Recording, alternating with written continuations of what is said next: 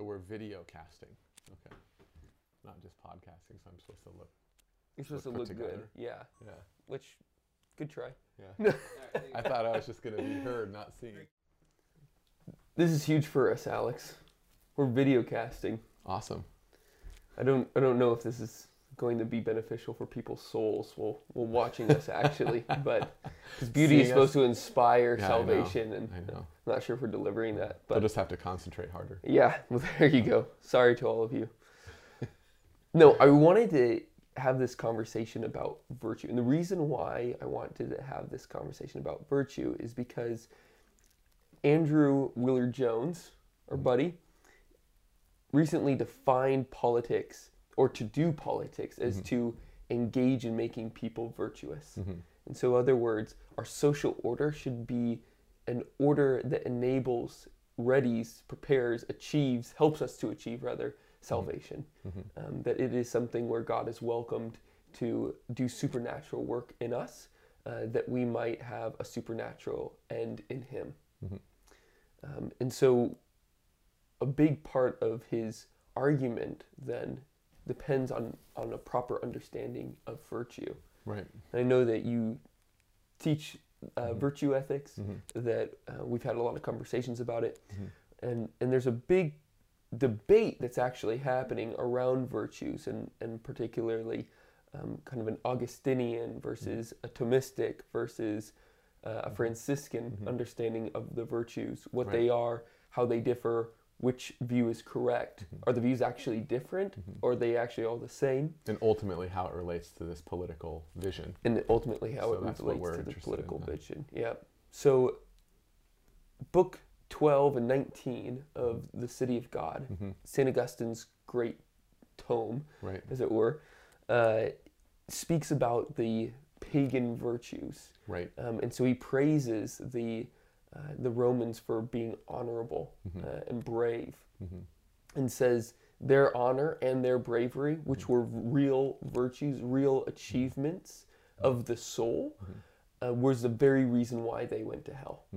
Because sure enough, it was nothing less of admirable that a mother was able to release her son into the army, that she was giving him up for a greater good. But the greater good was no good at all. It was no supernatural good.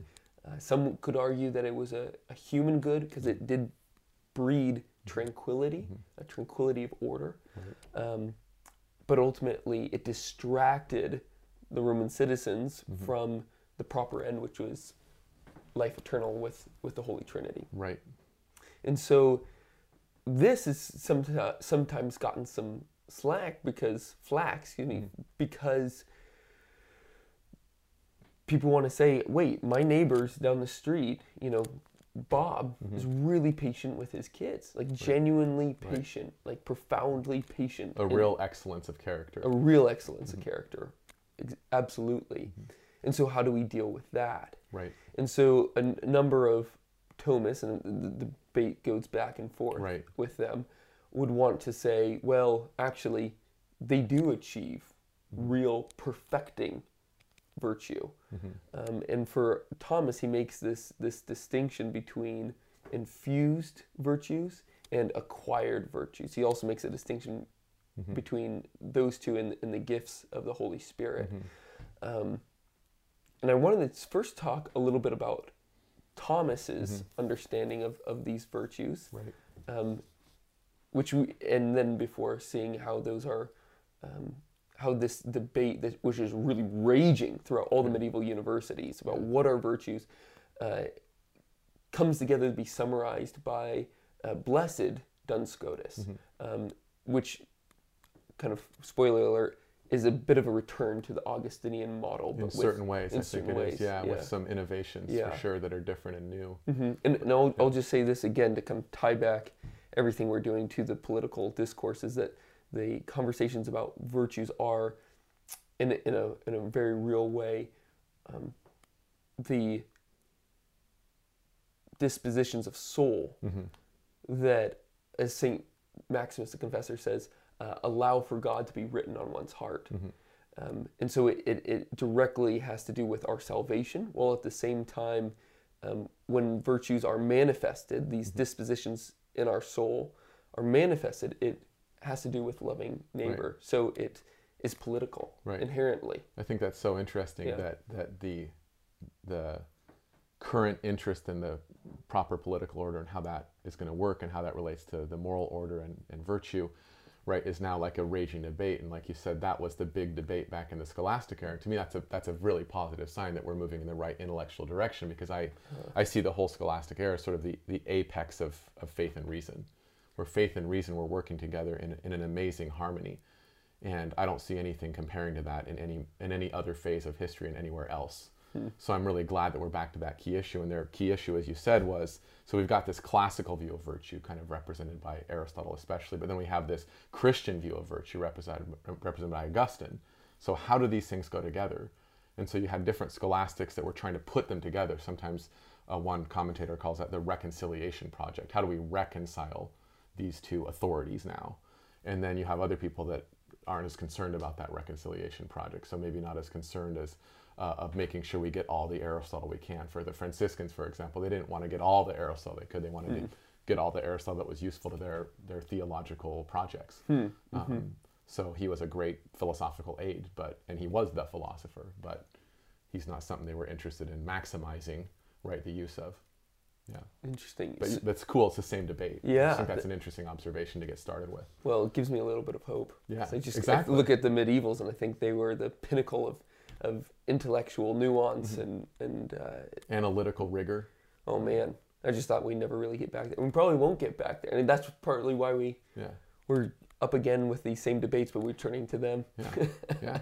Wisdom is everlasting, so it's in every age. We got to find it. It's out in the streets speaking. We just have to listen. Yeah. So let's turn to Thomas first, and can you break down the different categories of, or how he conceptualizes the virtue? Maybe a definition, his definition of virtue. I mean, I think he takes a virtue to be a disposition, right? So a disposition in your character, in your soul, and he takes it to be something that makes us good. So that was a kind of Aristotelian dictum, that a virtue perfects its user, right, and makes his acts good. So that, I think, is something Aquinas completely accepts. And so there's a kind of causal relationship between the virtue or the disposition and the good act. And that's something that I think is going to be challenged later on by Scotus, but that's one of his features. And he wants to say, it's not, the definition that was accepted before Aquinas slightly modified was virtue as a quality, but he needed to change that ontological category, right, from quality to disposition, because he was trying to reconcile, right, the infused, as he calls them, virtues. Scotus is making this change. Aquinas. Okay, excuse me, sorry. So that was the reconciliationist, when they located virtue in an ontological category, it was a category of disposition, right? Used to say quality, like virtue as a quality of the soul. Right. But that wasn't a category that allowed them to explain how both infused and naturally, pagan virtues they're both virtues. So they needed like a better category so they can reconcile the two together. Remember, that was the challenge. Right. And so Aquinas slightly modified that more traditional definition as virtue as a quality to virtue is a disposition of the soul. Interesting. So that was one thing. And then he said, it's something that its user can never make bad use of. That's from Augustine. And so he agreed with that part. And he said that, God works in us, right? But not without us. So he accepted that too. So he has a pretty traditional definition there, following Augustine in some senses in the tradition, but slightly modifying the thing to reconcile. So I think that's sort of, I think, the first step of what a virtue is. And so if we reflect back on, I think, Aristotle's famous definition of virtue, right? That virtue is a habit of choice, right, with respect to a mean that's defined relative to us, right, by the prudent man. So that definition, I think, is largely accepted as well, because it has to do with a mean which is adjusted by right reason, prudence, right? The prudent man is the one who habitually uses right reason. So I think that's pretty acceptable to scholastics, and it's going to be modified in different ways based on this reconciliation problem. So I know that in his treatise on virtue, St. Thomas defines, actually I have it here. Yeah. Probably worth bringing out. Sure. He defines virtue, but in and it's in a very Augustinian way. He just takes St. Augustine's definition, but then changes it slightly to talk about pagan virtues versus Christian virtues. So the definition is, virtue is a good quality of the mind by which we live righteously, of which no one can make bad use, which God works in us without us. That's right. Yeah. So I guess I have a couple questions here. So, but I should mention this too, is that actually, which is so interesting, is that Thomas says that he goes on in this section and he says, God is the efficient cause of infused virtue, to which this definition applies, the definition that I just read. Yeah, directly. Yes. And this is expressed in the words, which God works in us without us. That's right. But then he goes on and he says, if we omit this phrase, the remainder of the definition will apply to all virtues in general, whether acquired or infused. Right. So he has to modify that last bit where it says without us. He says not without us, right? So we're involved, so to speak. Yeah. Yes, but so we're involved, but involved when it comes to acquired virtues. That's right. So maybe can you help us a little bit first with thinking through the difference between acquired and infused virtues? What is the big difference between the two of them? So the naturally acquired ones are when we make choices over and over again, we acquire a habit. Just like if you go brush your teeth every day, you get the habit of wanting to brush your teeth when you wake up in the morning, and that helps you brush your teeth again, right? So then you're a good toothbrusher.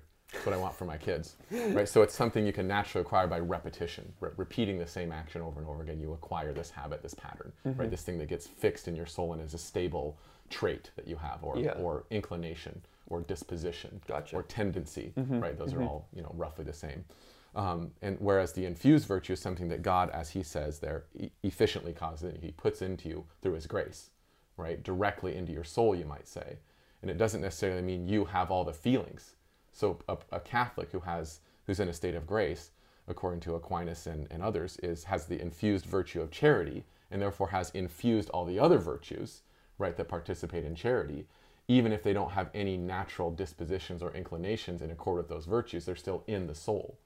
So that's why a person in a state of grace can still feel like, lusting, right? Even though they have, right, the virtue of charity, temperance, and all the other virtues infused that are connected to charity, right? They don't necessarily have the acquired feeling, right, associated with it in their soul. Okay, so then infused virtues thus are a kind of almost a catalyst for acquired virtues. Yeah, in that it should way. be. Yeah. Yeah.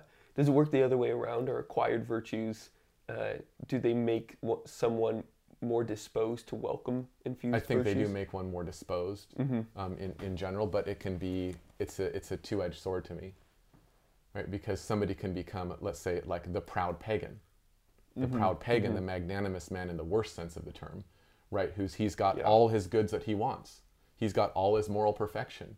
He's a perfect nature, right? He doesn't need anything else. He doesn't want anything else, right? So he's contented. So to me, that's sort of like the concept of limbo, right? The virtuous pagan is still in hell, right? He's not being positively punished, but the problem with him is his desires are radically defective, right? He has a desire that's buried inside of there for God himself. Right, okay. But he's not listing that because he's content with his moral perfection and like the absence of pain. Think like a Stoic.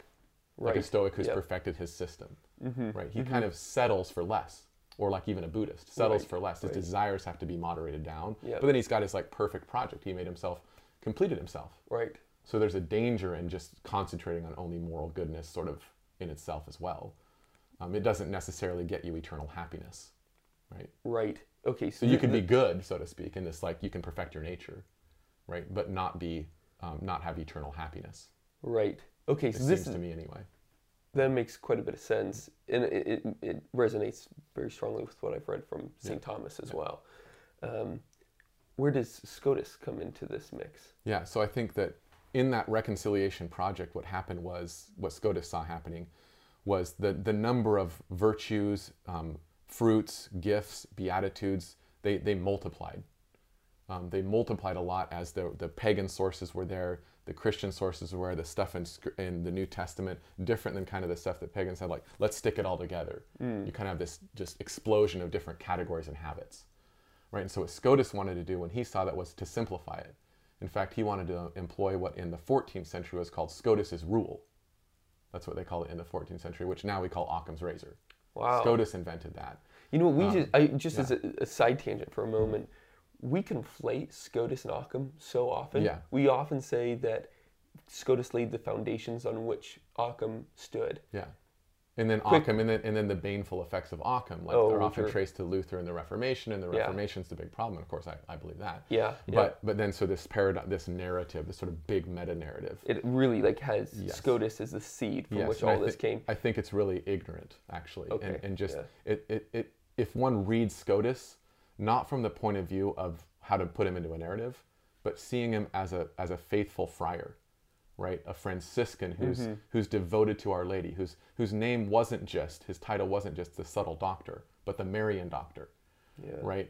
And to see him as somebody who truly revered Our Lady, right, and defended the absolute primacy of Christ, right? This exalted, maximally exalted Christology. If you see him from that theological point of view, then I think these sort of narratives, they don't make any sense. Right. And so then when you read Scotus, you don't see these baneful elements. You see the positive things. For example, Occam's famous for his sort of extreme nominalism, right? But Scotus was an ultra-realist. In one sense, Aquinas was a kind of nominalist, right? For a philosopher, has 20 different kinds of nominalism. Right? You can say, well, in one sense, Thomas is a kind of, moderate nominalist. Some people classify him that way.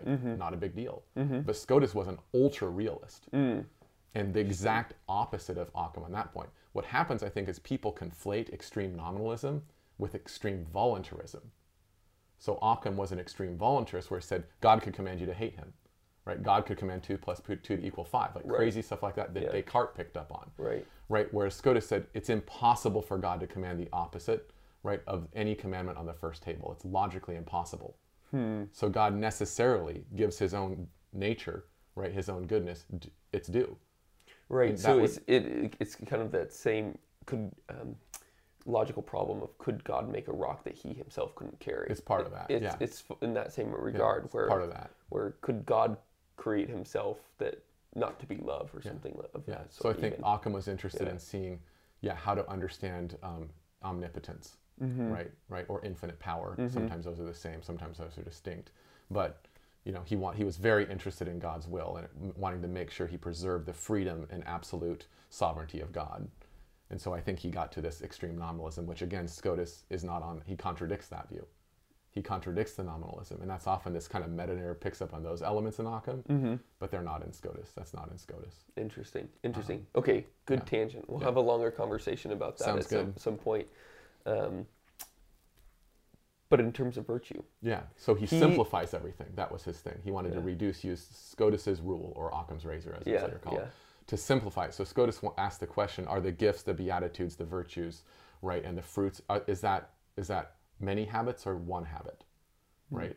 So what he actually answers that question and says, there's actually just 7 different habits, right? Okay. And they have multifarious names, right? But the 7 habits are, what we call the theological virtues and the cardinal virtues.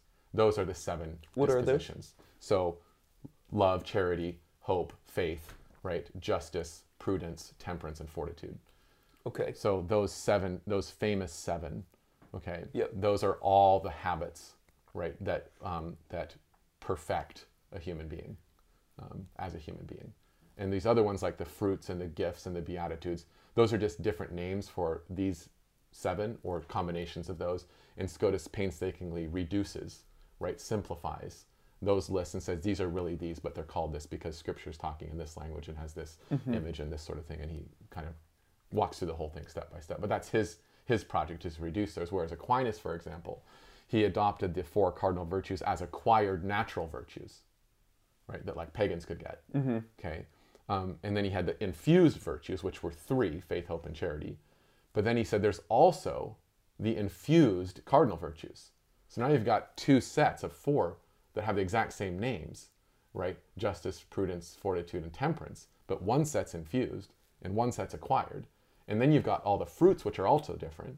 The beatitudes, which are different. So Aquinas is one of those reconciliationists who multiplies his ontology a little bit to try to get what he needs. Whereas Scotus says, I don't need to multiply my ontology. We should prefer simplicity if we can explain things otherwise. Right. So Okay. we shouldn't multiply categories or kinds if not needed. If I hadn't read up on this, I think my head would be spinning a Yeah. little bit on this.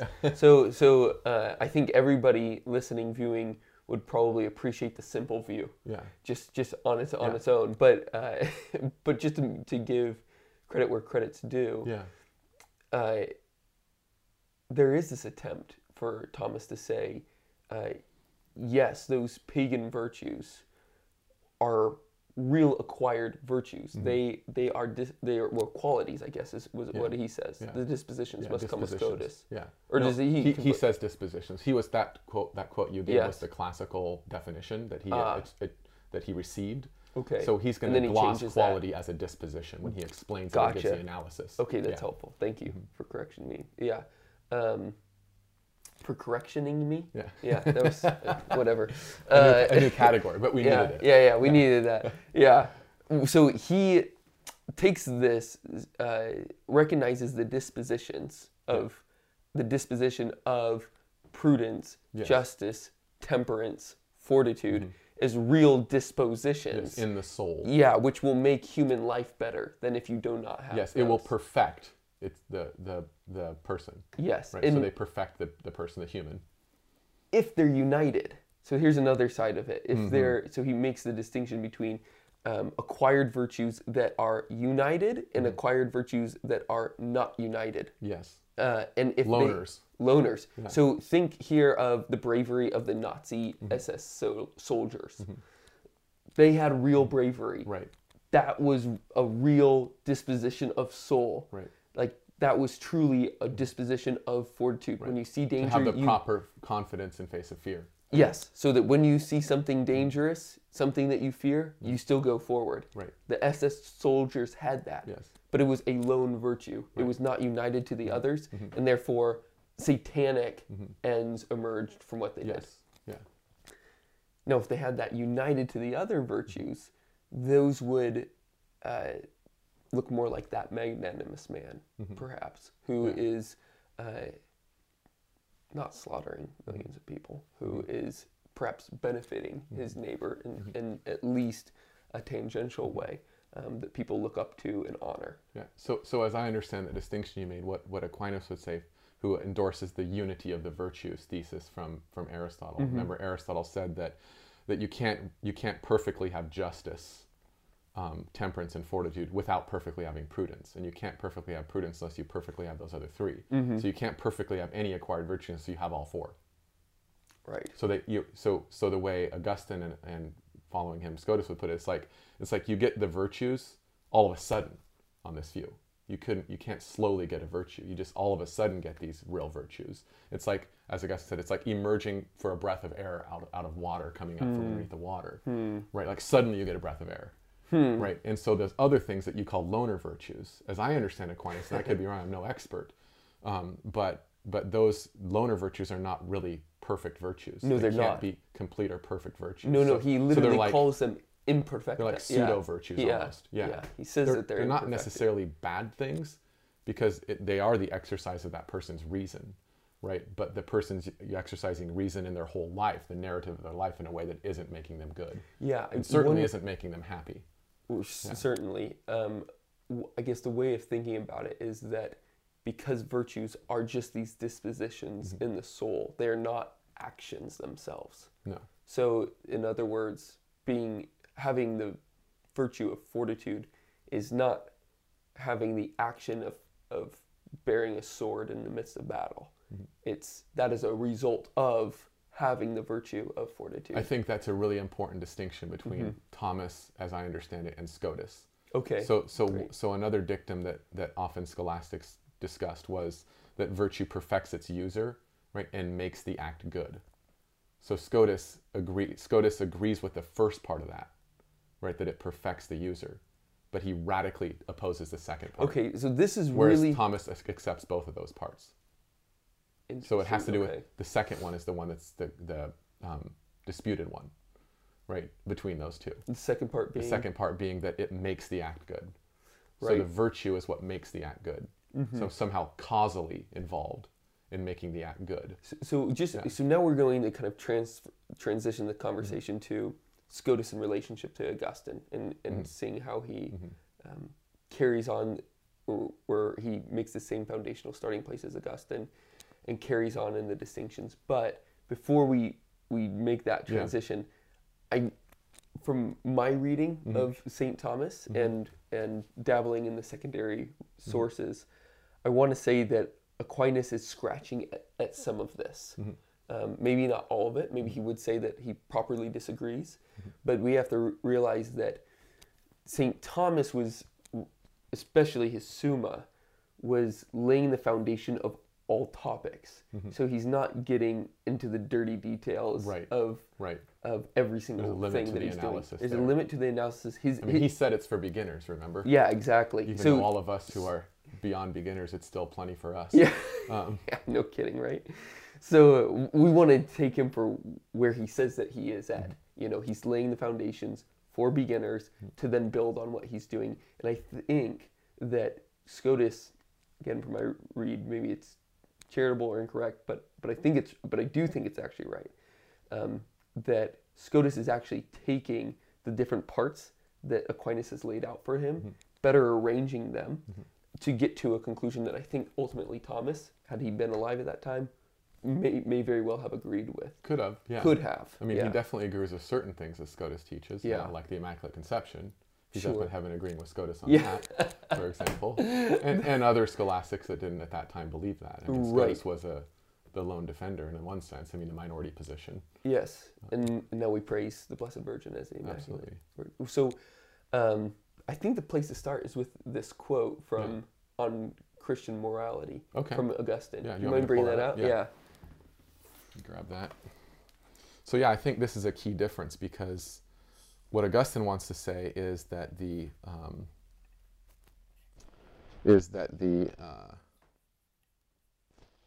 virtues are rooted in the will, and whereas Aquinas will say justice is rooted in the will, but temperance is in the concupiscible appetite, right? And fortitude or courage is in the irascible appetite. Prudence is in the intellect. So there's like these different places in the soul that the virtues are located, the dispositions for Aquinas, as I understand them. I think other Thomists would agree with that. But Augustine said it's all in the will. All the virtues are in the will, right? And the key virtue is charity. So he actually ends up defining all those virtues, those pagan virtues, in terms of love. So that's the quote I'm trying to pull up here. Let's see if I can grab it. Here it is. So he says, "As to virtue leading us to a happy life, I hold virtue to be nothing else than perfect love of God. For the fourfold division of virtue I regard as taken from four forms of love. For these four virtues, would that all felt their influence in their minds, as they have their names in their mouths. I should have no hesitation in defining them. That temperance is love, giving itself entirely to that which is loved. Fortitude is love, readily bearing all things for the sake of the loved object. Justice is love, serving only the loved object, and therefore ruling rightly. Prudence is love, distinguishing with sagacity between what hinders it and what helps it. The object of this love is not anything, but only God, the chief good, the highest wisdom, the perfect harmony. So we may express the definition thus, that temperance is love keeping itself entire and incorrupt for God. Fortitude is love bearing everything readily for the sake of God. Justice is love serving God only and therefore ruling well all else as subject to man. Prudence is love making the right distinction between what helps it towards God and what might hinder it." So all the virtues are defined in terms of love, and love is in the will, right? And so that's something that Scotus definitely picks up on and agrees with, that all the virtues are in the will. Not in the intellect. Not well, except prudence. Except for prudence. Prudence is in the intellect, but all the other ones are the cardinal virtues anyway, are in the will, right? Faith is also in the intellect. Right. Okay. Okay. Hope is in the will as well. So faith and prudence for Scotus are in the intellect. Okay. But all the other ones, so the 5 other ones, are in the will. But the point is, when we talk about the moral virtues, or the 4 cardinal virtues from pagan, right? They're not in different places of the soul. Prudence is in the intellect, and all the other ones are in the will, not just justice. So temperance and fortitude as well. That's a huge change. Yeah, that's a big change, and that's really important. So, goodness, we're going to have to talk about that at a different point. Yeah. So I got to keep us on track slightly. But the main key that I see here is that the true perfecting virtues are always in right accord with God, which makes sense. You know, he created us. Our natural end is being with him. The human nature is designated to be in right relationship with him. There's not a secondary human nature that is good on its own. That only leads you to limbo, which, as you said earlier, which is just the best version of hell that you can get. But it's still hell. It's still separated from God. So it's a good achieved, but not a proper good. Can I just qualify that really quick? Please, Because I don't want to, something I'm worried about too, like you are, is the two-tier Thomism idea. And so when I say that person in limbo is naturally perfected, I need to qualify that a little bit, because I am a Scotist, and I believe that the will, so he follows Anselm on this point, and he says that the will has two inclinations inside of it, in its internal structure, that are naturally a part of it. So it's got this affection or inclination for justice, right? And then it's got this affection for the commodious or the advantageous, or what's self-perfective of the nature of the human, right? Interesting. Okay.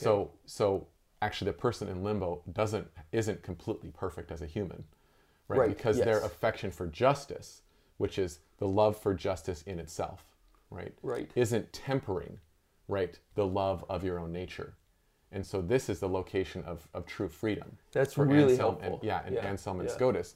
That justice, that affection for justice, or affectio justitiae, right, is meant to be that we love God for God's sake. We love intrinsic goods for their own sake, not for our advantage. Right? They are for our advantage, but that's not what motivates it, and that's not why we love it. So that's really interesting. So you have these two inclinations, two movements in the will. Yes. And they should be in a proper order. And they should be they should be in a proper order, united and directive in the same direction. But one can be in the right direction while the other's not. Yes. As it were. So those are the people. Those are the people that Dante is a good third order Franciscan. That's right. Sets in limbo. That's right. And Anselm, right, wasn't a Franciscan, obviously, because that hadn't come about yet. But the Franciscans have a certain, especially Scotus, a certain favorable relationship. It's kind of a proto-Franciscan, you might say, in some senses, many of his views. But he, carved out this notion of the two affections of the will in his work on the fall of Satan. Because when he looks at Satan, he sees Satan wanted his own perfection, right, inordinately. So he was going for his own perfection. Really, truly, all the traits that he had, his intellect, right, his different powers, like he was trying to perfect those, but he wanted to perfect them without doing it for God's sake. Right, doing it for his own sake, or for God's sake, but in his own timing. You know what? This is interesting. Sorry that I said we were going to transition from Aquinas, but I'll toss this in here too. Is that the way that St. Thomas defines vices is by saying he, quote, inordinate virtues, like virtues that get out of hand, and that's exactly what you're mentioning. And of course, with Satan, where he wants his own perfection, but inordinately in a different way. And of course, that makes sense, as Aquinas does follow Augustine in this way, namely that he believes that evil is a perversion on the good. So there can't be an absolutized vice. There can't be lust in and of itself. It has to be a perversion on the proper love of beauty or something like that. I'm not sure which one of the virtues, but it riffs on something good. And that makes sense then when you're talking about this dual nature of the will. So then back to just to sum up that part, it's like the person in limbo isn't actually completely perfect, right? Their natural powers, they've like honed those, right, to be ordered in a certain way, but they're not doing it for God's sake. Which is why they're not in heaven. Right. Yes. But here's what another crazy thing Scotus said. Even if somebody did, right, let's say, love God for God's sake, right? It doesn't just follow automatically that they go to heaven. Heaven is a free gift. God has to be free, right, in whoever he elects and chooses for heaven, right? He doesn't just pick people for heaven because they deserve it, right? Nobody deserves it. So his acceptance of someone, right, is what then makes him underway to have a relationship to then make them worthy, right? Something that really truly does please him, but he chooses to be pleased, right? And then makes it fitting. So it's not the Protestant Lutheran view, right? That, oh, your nature's just kind of garbage, and he puts, snow over the top of it, You make it white as snow, Yeah, right? So it's not that there really is that notion of... It's not really making it white as snow, it's covering it with white snow. Exactly. But in this view, it's actually turning it as white as snow. So I think that's a profound point too, that even if somebody loved God for God's sake, naturally, in other words, this affectio justitia was active, right? It doesn't follow that person's going to heaven. Heaven is infinitely higher. I love the picture in Dante, right? Mount Purgatory, you're on the top, there's like a huge space. You can't, Beatrice has to come down, like somebody has to bring him up. Right. It's impossible to get up to heaven. Yes. Literally impossible. God has to bring you up. Yes. So there's no deserving of heaven, So there's no deserving of heaven. Heaven is achieved by this perfecting of man to become in right relationship with God and with neighbor. Formation of virtues is essential in having God written on your heart and being able to then take God who is written on your heart to your neighbor in the actions that manifest themselves from the dispositions that you've cultivated and that God has infused in you. There's a big part of SCOTUS that we haven't touched on yet, and I just want to touch on it quickly, but I think it's monumental, and it makes a lot of sense of some of the complexity of Aquinas and some of the more perceived almost recklessness of Augustine's view that seems reckless but also seems right, and by naming that you can cultivate dispositions in your heart that don't enable you to get to heaven. Right. And Scotus's move here, chess maneuver here, is by cheapening virtues. That's one way you could put it. Yeah. So can you describe that for us? So I think that commonsensically we think, like you gave the example of the patient neighbor who's like patient with his kids. He might be kind of an angry person though when he deals with, merchants or something like that. Sure, yeah. So but we might say that's really a virtue. So that's why Scotus, I think, sides with common sense and does not defend the unity of virtue, right? Yeah. And he actually says, he goes even further and says every virtue, right, could be perfected all by itself. A lone virtue could be perfected all by itself. Yeah. Right? And another thing he does is, so he denies the unity of virtue. So we can allow the common sense view that, no, that really is a virtue. It really is an excellence of character, right? But that doesn't say yet anything whatsoever about whether that person is really loving God for God's sake, right? That's a whole nother thing. Yeah. And another distinction I think he makes it, as so we could say it as he cheapens, virtue, right, or virtues of character, is, and again, that's just being provocative, but not really cheap. They're not cheap, but you know what I mean. He separates moral goodness from happiness. So he agrees completely with Augustine that the only happiness is everlasting eternal happiness. Everything else isn't happiness, right? But that's not. He separates that from good. So you could be completely morally good, right, and not be happy. And I think that's also sides with common sense. Common sense. We have all these examples of people that seem to be good and they try to be good and honorable, even when they're not happy, and we praise them because they're choosing to be good for good's sake. Yeah. Right, and that doesn't lead. So we think commonsensically there's a distinction between being happy, right, and being good. And so somebody could have these civic virtues, as Augustine called them, or imperfect, as Aquinas called them, or just Scotus says they're just virtues. They really are virtues, right? But that's not what makes an act good, right? And the goodness of an act isn't what makes you deserve or have happiness in heaven either, right? So he emphasizes the freedom of God and the freedom of the individual, right? The freedom of the will. So I think these virtues are great, and we should try to have them. As Augustine said, they make us more deserving, if we're Christians. They make us more deserving of the gifts we've been given, right? But not only that, it's us following the natural law. If we follow the natural law, in other words, right reason as promulgated to us, right, then we're going to develop virtues of all sorts. And so the more we encourage virtue in our society, right, no matter how we make of this metaphysical dispute, everybody, I think, in Augustine, Aquinas, Scotus would say, right reason, right, is God's promulgation of the law, right? And when we use right reason, that makes us ordered, right? The different parts of us, whether we are like Aquinas and we locate those in the different parts of the soul, or we're Scotus and we locate it in the will, I think the upshot's the same. in a political order. We should encourage these virtues because they encourage the right use of reason, which is the obedience and sensitivity to what is in fact God's law, whether people recognize it as God's law or not. It is de facto his promulgation of the law to us. Wow. And so that's how I see the importance of virtue, is it upholds right reason as the guide for everything, right? And prudence is in the intellect, and that's right reason, right? And then faith is connected to right reason, right? Faith and reason go together. And so I think that you ask whether it disposes us, right? Moral virtues. Well, to me, it's not so much the moral virtue, the habit that disposes us to choose God, as much as the right reason that gave rise to the habit in the first place. It's that is us listening to our conscience, right? The voice of God. It's that we're sensitized to, right? When we're being virtuous and we're going for virtue. That was worthy of a proper Franciscan subtlety right there. That distinction you made. That was nice. Cool. I'm glad. Yeah. Okay, 2 last questions. First is that we're having this conversation on virtue ultimately to fill what I see as a missing piece of this marvelous article or argument that Andrew's putting forward, that politics is ultimately about engaging in the formation of virtue, or making people more virtuous. So the first question that we have in filling this minor hole is asking, what are virtues? And that's what this conversation is.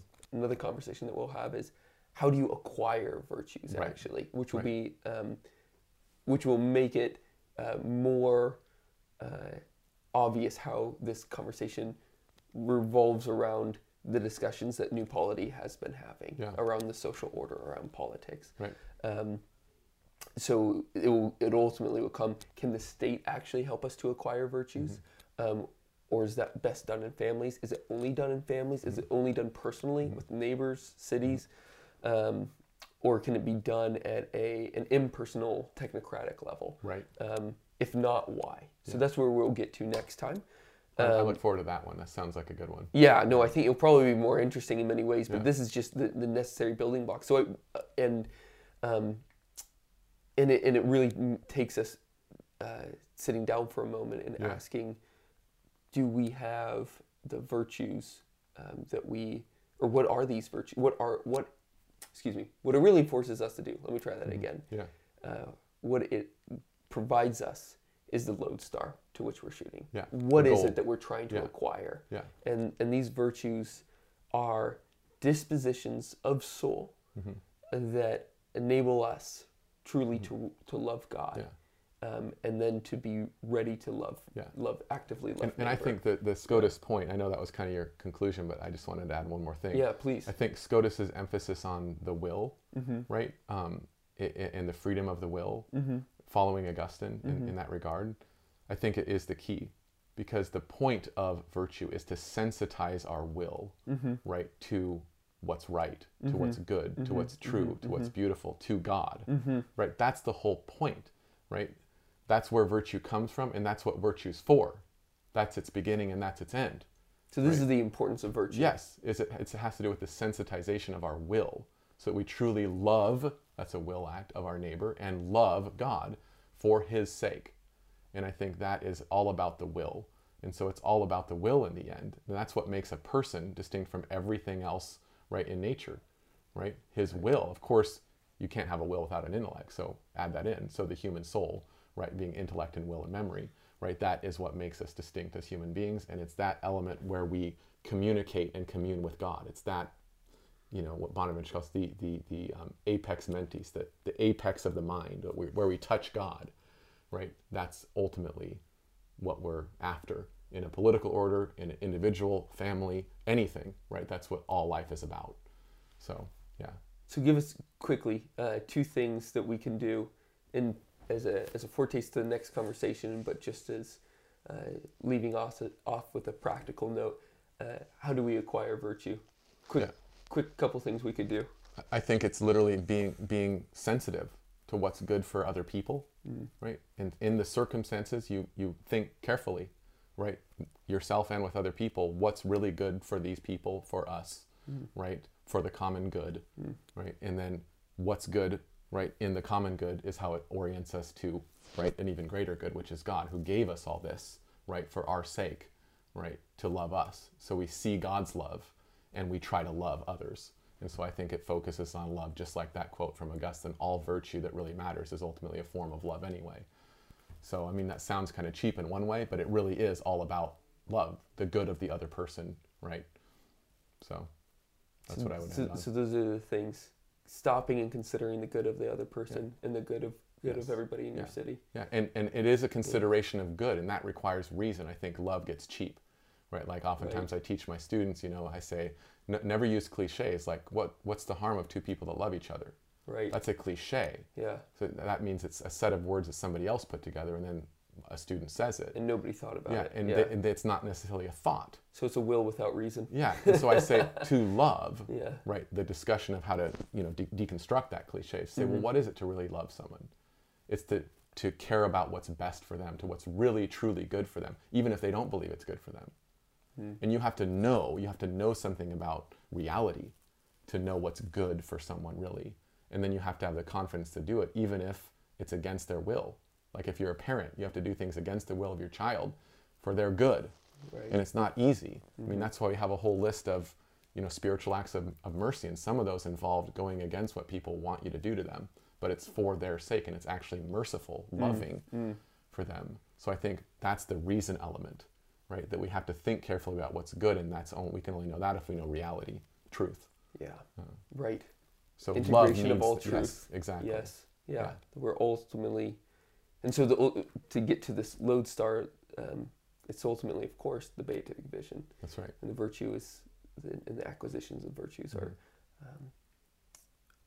stepping stones on that way. Exactly. Yeah. Help us see. Yeah. Right. And they actually bring the beatific vision down into our souls as well as our souls are lifted up. That's exactly what Augustine says. Yes. That's what virtue gives us, the hope of happiness. Yeah. That's all we can get. That's his famous happiness being eternal. Yeah, the only real happiness. Eternal, everlasting fulfillment of all of our natural bodily powers and soul powers, right? The perfection of those for eternity. And so all we can get on this side of earth, on this side of heaven rather, is the hope of that. And the pagans are full of folly, he says. The folly of the pagans was to think we could be happy this side of heaven. That's crazy. Yeah. You can never have that, right? So then we should always have in the end hope for this state that God has prepared for us, the mansions, right? The beautiful fellowship of the saints and angels, right? Being up in the heavenly courts where Our Lady reigns as the Queen Mother and Jesus Christ, right, is there as the King, right? And we are in that vision itself, in that reality itself, right? How can we end with anything better than that? Thanks, man. Yeah, you betcha.